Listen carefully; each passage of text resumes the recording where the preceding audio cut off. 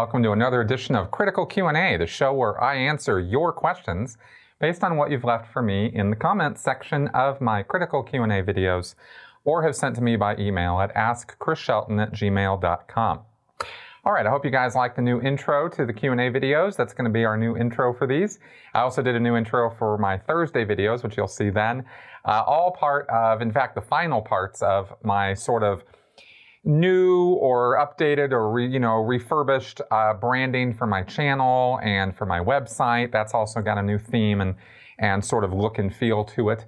And I think the very last thing I need to do is do the same thing for my podcast website. But everything else graphically and all that's pretty even with everything else, and I'm pretty happy with it. So I hope you guys like it too. Also, this week, pretty informative and important video for Scientology watchers out there about updates from inside the world of Scientology that I don't think you're going to get elsewhere. So I hope you guys checked out that video. And also, this podcast this week was a talk with a attorney, actually, about the Scientology justice system, which we have commented on here many times, answered a lot of questions about it.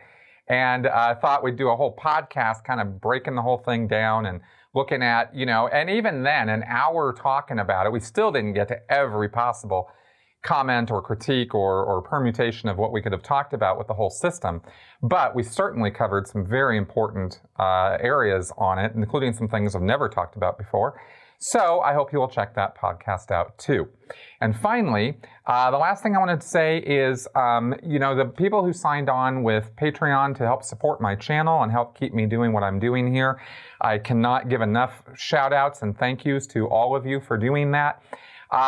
This studio space and the new apartment that we sort of moved into here in order to be able to have this is not yet. We haven't quite hit that target that I actually need to hit in order to make this a firm reality. So I hope that some of you out there who are enjoying my channel and enjoying the content here will consider signing up on Patreon to help support what I'm doing. Now let's go ahead and get on with your questions. Matt Lesner.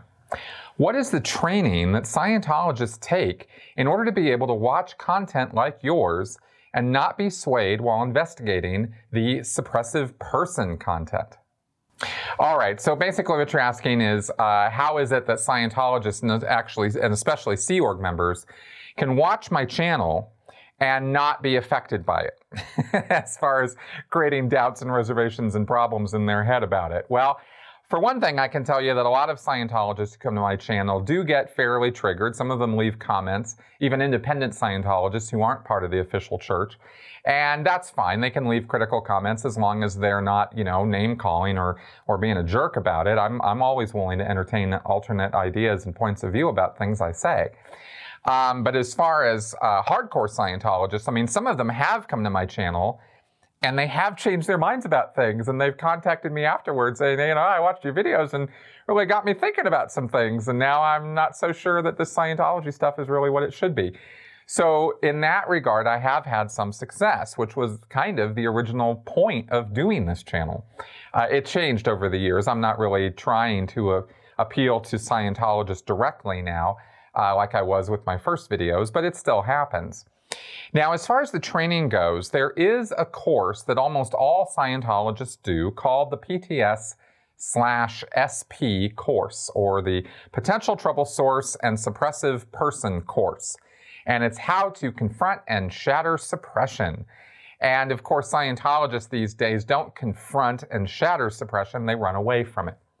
They just avoid it like the plague. They act like it doesn't exist. They don't engage with it. They don't want to have anything to do with it. Because the questions that us former members and critics ask are questions they cannot answer honestly and deal with the honest answers, so they have to run away from that. And we'll talk a little bit more in a second about some of the mechanisms behind that. But the training of this course is done in such a way that it teaches you that people who are anti-Scientology are also antisocial. They are suppressive persons. They're an antisocial personality. They are merchants of chaos. These are all terms Hubbard came up with over the years for people who were critical of his work. He didn't like that. Hubbard had a very vindictive nature. He wasn't a live and let live, turn the other cheek kind of guy. And he inculcates or educates Scientologists to also follow in his footsteps that way. And that's how you get Scientologists who are willing to go do fair game actions on people, treat people like crap if they, don't follow the party line anymore. As I've gone on at length, it's about the us versus them mentality. That's part of every destructive cult. Scientology does a really good job of it. This course teaches that the SPs are antisocial. It teaches that they are low-toned on the tone scale, on Scientology's scale of emotions, which I'm putting a video on together right now. That means that because they're low-toned, that means that they lie consistently. That's their way of, that's what Scientologists are told to think about people like me. Or Leah, or Mike Rinder, or other, Tony Ortega, or any number of critics you want to name. We're all liars. We all have axes to grind. We're all people who have done morally reprehensible things. And because we've done those morally reprehensible things, according to L. Ron Hubbard, that is what causes us to be anti-Scientology in the first place. So it's really, we're only speaking out of our own guilty consciences that we criticize Scientology in any way. That is Hubbard's dogma, and that's what Scientologists learn to believe. That's what they're indoctrinated in. So when they have that filter in place, and that's just one of many. I mean, there's a lot of other information on this course about handling black propaganda and how people who spread black propaganda are, like gossip mongers, and they, again, not to be trusted. These are people who do not have truth in mind. They do not have anybody's best interests in mind except their own. And they are, at their core, scared, frightened little people who tell all these lies in an effort to distract and get people away from Scientology, because, according to Hubbard, Scientology is the one and only true path to eternal spiritual freedom and salvation. So anybody who would be against that is clearly psychotic. Duh. So that's the attitude that Scientologists have and bring to any, when they are confronted with anti-Scientology information, or information that tries to clarify what Scientology is all about, because I'll characterize myself as anti-Scientology, but it's not really the point to be against. The point is to try to just talk about the truth, and the truth is Scientology's bad stuff. So their whole attitude about anybody, who does that is that they are lying, antisocial, criminal scumbags.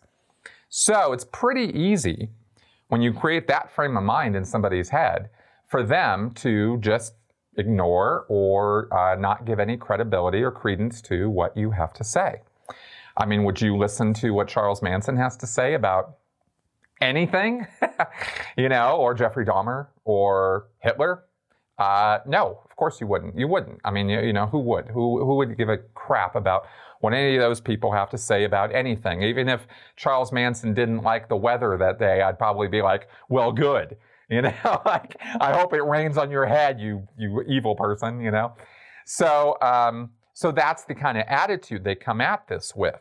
And the people at the Office of Special Affairs who are tasked with looking at N theta on the internet, i.e. stuff like mine, that's what Scientologists call N theta, bad news, lies, vicious nonsense. They are indoctrinated even further into this belief. They're further indoctrinated into Hubbard's conspiratorial view of the world. As I've talked about in whole videos, Hubbard created an incredibly complex conspiracy theory that has Scientology at the center of it, being attacked and beleaguered, on all ends by these dark forces that seek to control this planet and the population on it. And that they are actively trying to create a planet of sheep, and mind-numbed, zombie implanted, people who won't question and won't fight back and won't critically think about anything. So Hubbard says Scientologists are the only ones who have an inkling of what the real truth is, And these dark forces are arrayed against Scientology to hold back and suppress the truth. And so when somebody like me goes to the dark side, quote unquote, that means that I've sided with those dark forces. So the OSA staff members have a whole nother level of indoctrination and reinforcement that needs to be busted through before you could get them to even consider that you're talking about something like the truth. So that's the training they get. Now mentally, there's a lot of things going on up in the brain that actually prevent a person from being able to easily critically think or even intake information, such as mine, when they are so heavily indoctrinated against receiving that kind of information. I'm talking about here one mechanism, for example, one of the stronger ones is motivated reasoning, where you, and it's exactly like it sounds. I mean, it's reasoning, but it's motivated. It's motivated by some particular goal.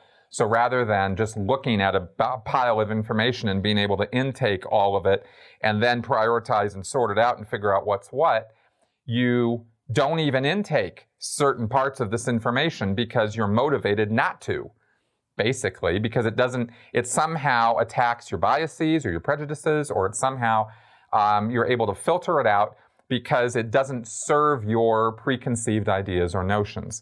We all do this all the time. No one's immune from this.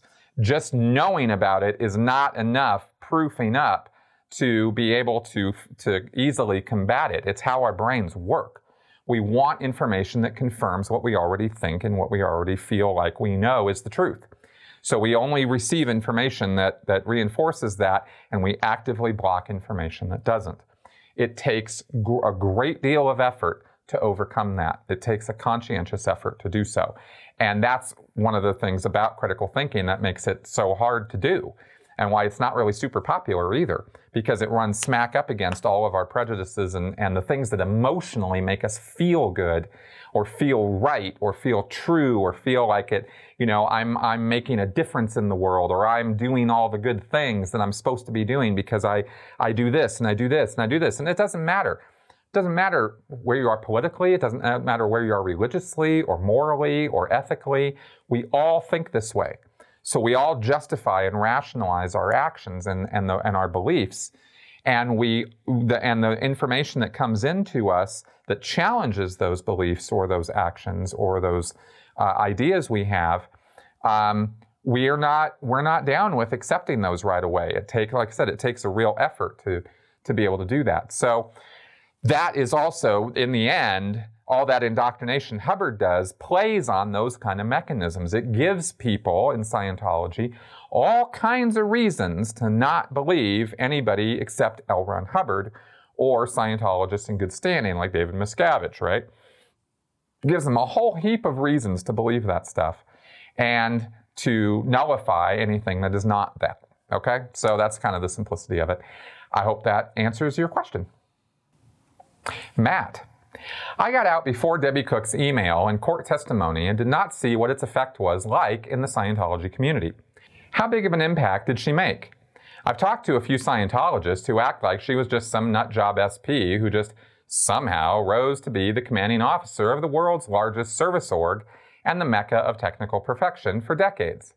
I never cease to be amazed by the ability Scientologists have to say someone is the most elite and ethical OT in the galaxy one day, then turn around the moment that person is declared and say they were always a downstat SP and everyone knew that. Never ceases to amaze me either, Matt, but then I look at life out in the real world and outside the bubble world, and I look at the way that people have these kind of cultish kind of ideas and the certainty that they're so right and so true.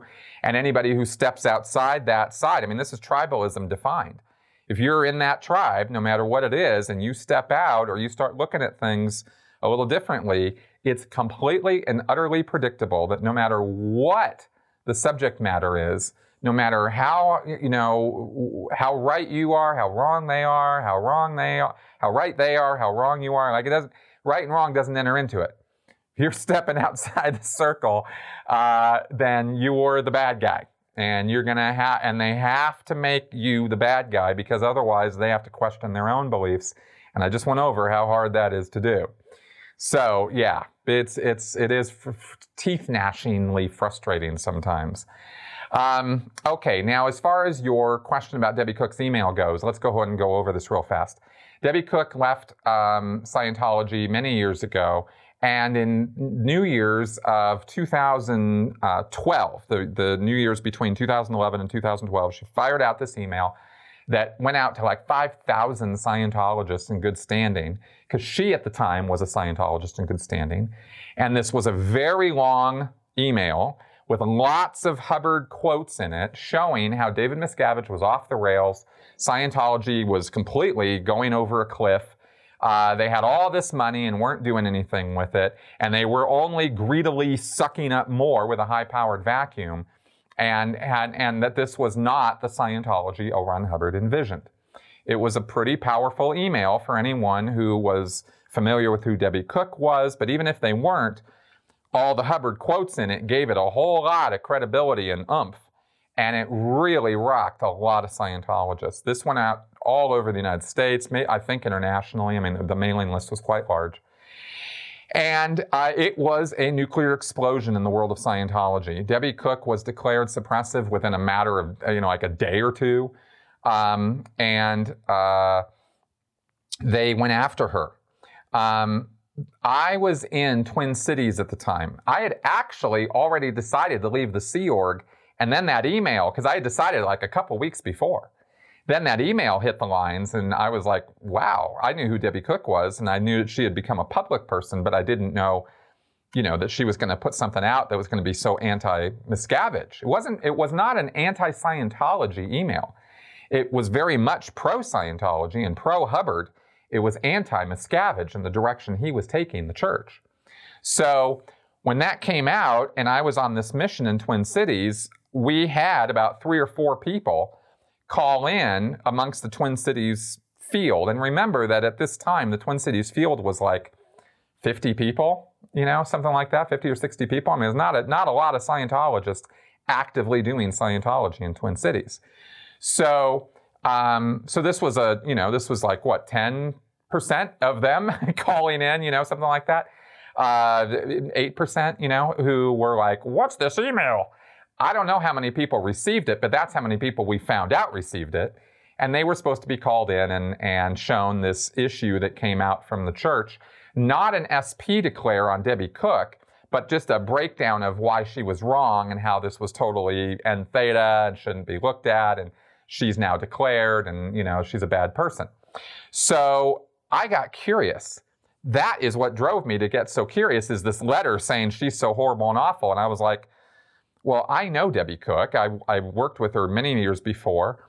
She ran Flag for decades, as you said, and now she's the most horrible, evil person ever because she sent an email out? What does this email say? So I actually found it. I pulled it up, and I read it, and I was like, damn, she's got some points. This makes sense. All these Hubbard quotes, she's absolutely spot on right about everything she's saying here, and that only reinforced my desire to leave the Sea Org as quickly as possible, even though I still was a believer in Scientology. Remember, the email was not anti-Scientology, it was anti-Miscavige. So that was probably similarly received, the way I received it, because I was a Sea Org member on mission. I was the most hardcore, dedicated Scientologist, or I was at that level and in that group of hardcore, dedicated Scientology Sea Org members. And I read it and I was like, whoa, she's right, And it was done very, very, very, it was worded very well to do that, to create that effect. So I think there were a lot of people who really freaked out. Some people, of course, the real dedicated diehards didn't, get fazed by any of it, as per the reasons I've already gone over today. But there were a lot of people who had left Scientology, who I'm sure got that email, or were on the edges, under the radar. Now, this is speculation on my part, but if, from what I did see and hear and the feedback I've received from former members who have told me about Debbie Cook's email, I'm pretty sure that a lot of people who received it just went, Uh-huh. Yep. And it just reinforced why they were under the radar, why they weren't going in anymore, why they weren't so interested in Scientology anymore. And it just firmed up their resolve to stay away.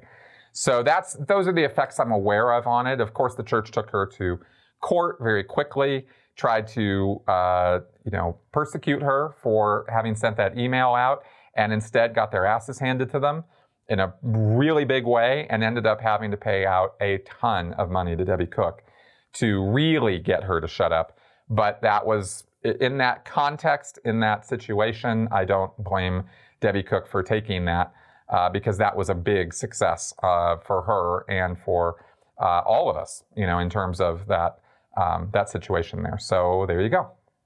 Jim Gattell.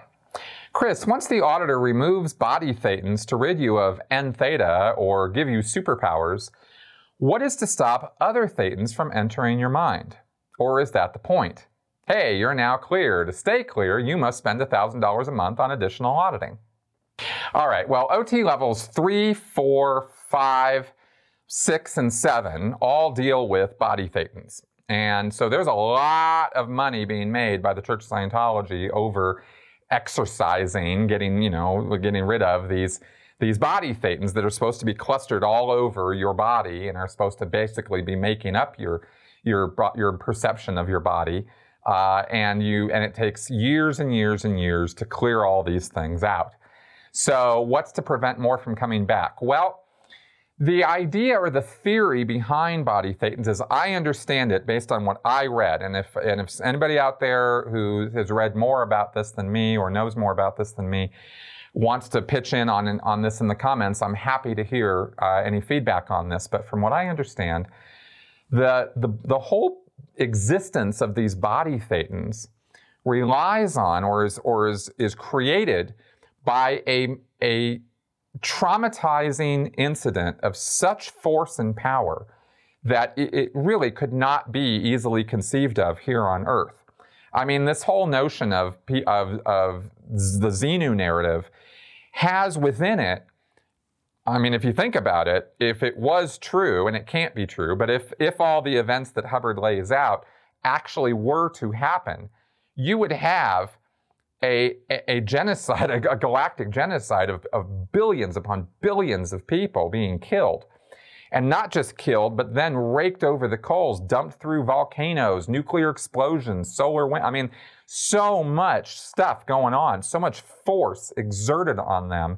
Not just their bodies, which are wiped out in a nuclear explosion, but spiritually, they're through this kind of energy that's used against them that somehow is supposed to be able to affect a being, a spiritual entity that has no mass, wavelength, location in space or time. I mean, that's the basic contradiction of all of this, is how do you use energy to affect a spiritual entity that doesn't have matter, energy, space, or time as part of its makeup? It really doesn't make any sense. So, entertaining these questions about this stuff is all fun and games to me because this stuff doesn't make any sense. At the most fundamental level, it's complete nonsense. But going along with what Hubbard said, the thing that creates the body thetans, the thing that makes a regular run-of-the-mill Joe thetan, you're a thetan, I'm a thetan, the thing that would take to knock us out and turn us into these body thetans would be a level of force exerted on us in such a traumatizing way that, we wouldn't live through it here. It would definitely destroy you, your body, and it would traumatize you spiritually to such an extent that you'd just basically be half asleep most of the time. So the thing and that's what makes them, okay? And then they cluster together because everybody, let's say you had, in this Xenu thing or some other similar incident, where you're flying through space and you end up, flying through a sun or something, and there's, 20 of you in the spaceship, and you go flying through the sun. Well, obviously you all die, but through the force and magnitude of that death and that incident, you are all just, spiritually just knocked for a loop, and you're all kind of clustered together now as these little, disembodied spirits or thetans, and you're out of it, and you're out of it for a real good long time. And by the way, I just kind of came up with flying through the sun. I don't think that's even enough force for what we're talking about, but whatever. I'm just kind of pulling stuff out of my, whatever here. So that kind of incident is necessary to create body thetans. And once you're a body thetan, you're not really flitting around the universe being very causative or OT or very able. You're very disabled spiritually. I mean, you're half dead most of the time. So, so going over and taking over somebody else's body is not really at the top of your to-do list, you see. So that's kind of that situation. However, could some other spiritual entity who is, supercharged or in really good shape come and fight for you over your body? Sure, probably could, but who would want to? I mean, you can just go get another body yourself, and the whole point of the death and life and death and birth and death and birth and death and birth cycle is that you're so, inundated to, you're so used to it. It's such a habit that you just go get another body out of the hospital, get a baby body, and you grow it and you live that life. And Hubbard talks about how you say a little prayer even when you get the body. I'm going to take care of this body. I'm going to be a good thetan for this body. This is going to be great. We're going to have a great life together. I don't remember the words of it, but it was something along those lines. Of this is going to be a great life, and I'm going to make it a wonderful one, sort of thing. So you're kind of committed to this whole idea of having your own body. So you could theoretically go attack somebody else's body who's already occupied, but they're familiar with that body. They've laid themselves over that body. They control that body. They got all their little mechanisms in place to control the body. So you're going to have to go in there and you're going to have to overcome all of that and kick them out of there. And I don't know how thetans fight specifically, or at least there's no way for me to easily describe it. I know some things, but it's neither here nor there. You'd have to be in really good shape to kick somebody else out of their body and take over and keep them away, because then they'd come right back at you, of course, right? So if you're in that good a shape, of course, you could just go get your own body and kind of run it that way. So that's the first thing that sort of occurs to me on that is like, why would somebody go through all that trouble anyway? So it's not something you really have to be super freaked out about or super scared of as a Scientologist. And that's not the thing that keeps people going, on through the OT levels and stuff, is fear of being taken over by another thetan or something. That's not really on anybody's mind on it. So it's a good question, but I think that's about the best way I could address it. Stephen Willis, can the almighty dollar overturn any of the rules of Scientology? I ask because it certainly seems like it can. I've heard all sorts of stories where, under David Miscavige at least, the church seems to outright ignore its own policy because it will financially benefit. Once, they apparently let a guy into the Sea Org despite knowing he'd used considerable amounts of LSD in his youth because he was well-moneyed. Tori Chrisman tells a story about her ex-husband winning $50,000 in the Scientology arbitration against his employer. As if by magic, the next day, when they tried to claim the money, the arbitration policy had been canceled from on high overnight. His employer just happened to be a major donor at Flag. Then there's the Reed Slatkin Ponzi scheme, where he duped people out of hundreds of millions of dollars combined. He gave millions to Scientology, and after the whole scheme fell apart, the church was called upon to return at least part of the stolen money he'd given them into a victims fund as an act of goodwill. To my knowledge, they'd never contributed even a single dollar to the victims. Is any money off limits to the church? No, man, it's not. And this comes back to, Hubbard wrote a lot of policies, but the unwritten policy that guides all of it is make money. Now, there is a policy that says make money, when in doubt, make money, when in doubt, make more money, and then if you have any more doubts, make some more money. I mean, that's about the clearest expression of intent Hubbard ever committed to writing. He obfuscated it with all kinds of policies about servicing the public and how to run treasury and how to do this and how to do that. But the senior policy of Scientology is get money in the door in volume. And then do more of that every week week after week after week. They're never satisfied. They're never sated. Too much is never enough. So, when that whole attitude permeates an entire organization, and in this case, it does, Scientology, at all levels, then it's pretty clear what the purpose of the activity actually is, which is why I keep going back to Scientology as a money-making scam, which uses religious cloaking to hide its true intent. All the religious stuff is just smoke and mirrors. So when you look at it, when you step outside of all of Hubbard's, smoke and mirrors, and you look at what they're actually doing and how they actually operate, the examples you gave are, just par for the course. Those are perfect examples, and there are thousands of them, because Scientology operates always towards making money. Now, is there somebody's money they won't take? Yes, there are some people who are too conny or too obviously rip-off artists for even Scientology.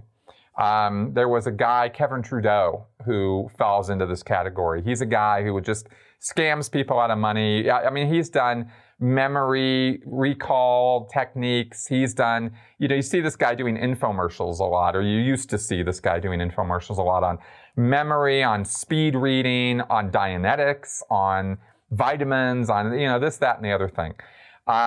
He came in and was interested in promoting Dianetics and using it and doing something with it. And they said, yeah, great, come on in. And then they took his money, and then somebody went, wait a minute, this guy is even too scammy for us. And they gave him his money back, and they kicked him out because they thought he was a criminal. And I can't say one way or the other whether he is or not. He certainly has a lot of schemes that he tries to pull in order to get people to give him money. But is he a criminal? I don't know. I'm not going to say that. But Scientology did say that, and they kicked him out, right? So I guess that money had a little bit too much risk connected with it, and they didn't want to have anything to do with that. Those are the only times I've seen where Scientology has kicked money out of the church. Most of the time, they're trying to suck it up with a grand, big Empire State Building size Hoover vacuum. Okay, there you go. Joseph Schlau. On one of James Randi's presentations I viewed on YouTube, he made mention that the Boy Scouts of America had presented L. Ron Hubbard with a Lifetime Achievement Award, he being an Eagle Scout. I looked it up and found it was posthumously presented in the late 1990s. Even the Scientology website listed it, but did not give the exact date. With all the scandals and abuse that had already come out by this time, I find it amazing that the BSA could have considered him one of their praiseworthy Eagles. Any thoughts on this? Yeah, sure. This is actually a really good example of when organizations out in the big wide world don't do their due diligence. And that happens all the time, way more often than you would ever expect it to. I mean, we've got schools right now in California and Chicago who have opened their doors wide open to transcendental meditation, which is the most religious practice you can possibly imagine. It literally starts with a prayer. But they're teaching this to school kids in low-income schools because that's where they want to get inroads into the schools so that they can teach transcendental meditation at all levels. It is a cult, and it has infiltrated schools in San Francisco, Los Angeles, and Chicago. How did they get away with that? Because they tried to do that exact same thing in the 1970s, got taken to court, they got kicked out. It's case law, it's record, it's on, anybody can look that up. But you know who wouldn't look it up? The people who run the schools in Chicago and San Francisco and Los Angeles, where they've let these guys back in. So to expect these guys to be, to be doing their due diligence is good. They should be doing their due diligence, but you know what? They don't. So you get nonsense like the Boy Scouts of America awarding L. Ron Hubbard. Now in the 1990s, there wasn't a whole lot of internet to do a whole lot of research on this. And I'm pretty sure the guys who were running the Boy Scouts in the 1990s had other things on their mind than, fact-checking L. Ron Hubbard. The church probably came in there with a whole bunch of packs of information and how wonderful L. Ron Hubbard was, how he was the youngest Eagle Scout to ever become an Eagle back in the day. Not true. And how, he was a member of the Explorers Club, which is true, and how he went on to do all these great feats of discovery, not true. And he fought in the war and he suffered these wounds, and not true, and blah, blah, blah, blah, blah. All this crap that they piled on to the Boy Scouts, and the Boy Scouts looked at this and went, well, this looks like due diligence to me. Sounds good. Let's give him an award, and they just rubber stamped it. So that's kind of how that sort of thing goes on in the big wide world. And it goes on all the time. And it's because people they just lack critical thinking. And they just don't question things when they should. And so you get nonsense like that. Kirsten Sundell. Chris, thank you for your channel and blog. Although I enjoy all of your videos, that series with Sunny Pereira on Scientology, mental health, and the introspection rundown may be the best work you've done yet. The hair stood up on the back of my neck when Sunny read Hubbard's definition of psychosis, and the two of you described what happens on the introspection rundown. Surely this is thought reform at its most dangerous. My question is this. Given Hubbard's definition of a psychotic/insane individual as a person who is screwing up at work, chronically ill, demanding a transfer, or wanting out, how often are Scientology staff or Sea Org members who are disaffected, exhausted, sick, or just want to leave subjected to the mental and physical torture of the introspection rundown as opposed to being put on the RPF? At what point is a Sea Org member branded as insane versus just bad? Chuck Beatty's story in the comments made me wonder if this is a common occurrence for Sea Org members who reach a breaking point and want out. Would a lovely person like Kay Rowe be branded as insane for the crime of having chronic untreated health problems? Okay, so Scientology is an extreme destructive cult that engages in some pretty destructive behavior, sexual assault, covering up pedophilia. The laundry list of things is quite long, and so it's very easy for me to understand that we could take this to the worst possible interpretation at all possible times, and that doesn't really work out in the real world. For example, you asked about Kay Rowe. Well, there was plenty of opportunity in the years that Kay Rowe was suffering from medical problems. And by the way, if anybody doesn't know who she is, she's a former Sea Org member who I did an extensive interview with on my channel, which you can check out. All that time, over all those years that she was suffering from, fatigue and chronic fatigue and problems with all sorts of body problems, they did not consider her insane, and they did not put her on an introspection rundown. And they very definitely could have done that if that's the usual treatment for somebody who is having chronic medical problems and wants to leave. That's not the case. Very, very, very few people have been given an introspection rundown over the years. I'm talking about a small number of people, like I'd say in the tens. I wouldn't say in the hundreds. Certainly wouldn't say in the thousands. It's not used that often. What's used much more often are security checking, pain, punishment drive type activities, sending a person to the galley. When Kay and I talked about the sort of things she had to endure, one, just having to be on post and do her regular job became torturous all by itself because she wasn't allowed to get some time off in the day, go take a break, with her feet and her other parts of her body that were blowing up. She just wasn't allowed any kind of decent schedule. So that alone becomes its own form of punishment. You don't have to pile on an introspection rundown on top of that, or an RPF. People aren't sent to the RPF just because they want to leave Scientology or leave the Sea Org. That wouldn't work out so good because you have to sign paperwork that says you're willing to be on the RPF and you're volunteering to be there. And and if somebody wants to leave the Sea Org, that's not where they're going to put them. They're going to do other things with them, right? If they want to punish somebody for having done something that the Scientology thinks is, morally reprehensible or treasonous to the Sea Org, that's when the RPF assignments start happening. And as we've gone over in my video on Thursday, they're not even doing that anymore.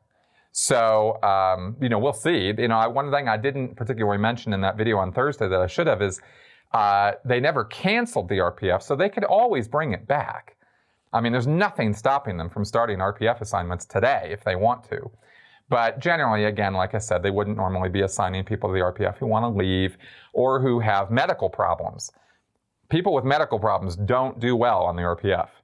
So that wouldn't generally be the course of handling, right? The security checks, the heavy, the labor, doing physical labor during the day. As I explained on Thursday, there's the Cat B EPF, the Category B EPF, where they're sending people for fix-up and stuff. They'll do that kind of stuff. Now, as far as the broader context of your question, though, I wanted to make this point.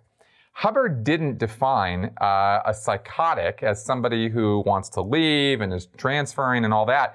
He didn't do that by accident. That was on purpose. He purposefully took all the behavior of people. This is just my opinion, of course. I didn't talk to Hubbard about this, but seems pretty clear to me that he looked at all the behavior he didn't like that was going on in the Sea Org around him, because when he wrote this stuff, he was on his boats and doing his little faux Navy Sea Org deal. And he went, these people are thorns in my side. These are people who give me trouble. These are the people who aren't getting their job done. So you know what? We're going to call them psychotic, because that's what they are. Because Hubbard was so fanatical and so into his vision of, world peace and understanding and through Scientology that he thought that the best way to go about accomplishing that was punishment drive. And so anybody who was against him or against his effort, his Sea organization, his little mini army, was clearly nuts. Because look, that we're doing yeoman's work here. We're doing the sane work. We're doing the stuff that matters. The Sea Org is the only group on the planet that is actually changing conditions for the better. So if you're not with us, you're obviously crazy. So he had no moral qualms with calling anybody who didn't want to be there or was sloughing off or who, was otherwise creating trouble. Yeah, they're psychotic, and off they go. So that was kind of what I think was behind that policy or writing those issues about psychosis, and behind what ended up being this introspection rundown, which basically just tortured people who'd had enough, and made them even more docile and more compliant rather than more sane. That's really the end result of the introspection rundown. So I don't know. Those are just some thoughts off the top of my head about all that. Okay, everybody, that is our show for this week. No flash answers because I need you guys to send me some more. I got lots and lots of questions that have been asked of me that are long form, good, solid questions, but I need more flash answer questions because I always like to throw at least 3 in per episode. So talk to you guys later. Thanks for coming around. Leave any questions, comments, or feedback in the comments section here on YouTube. See you next week. Bye-bye.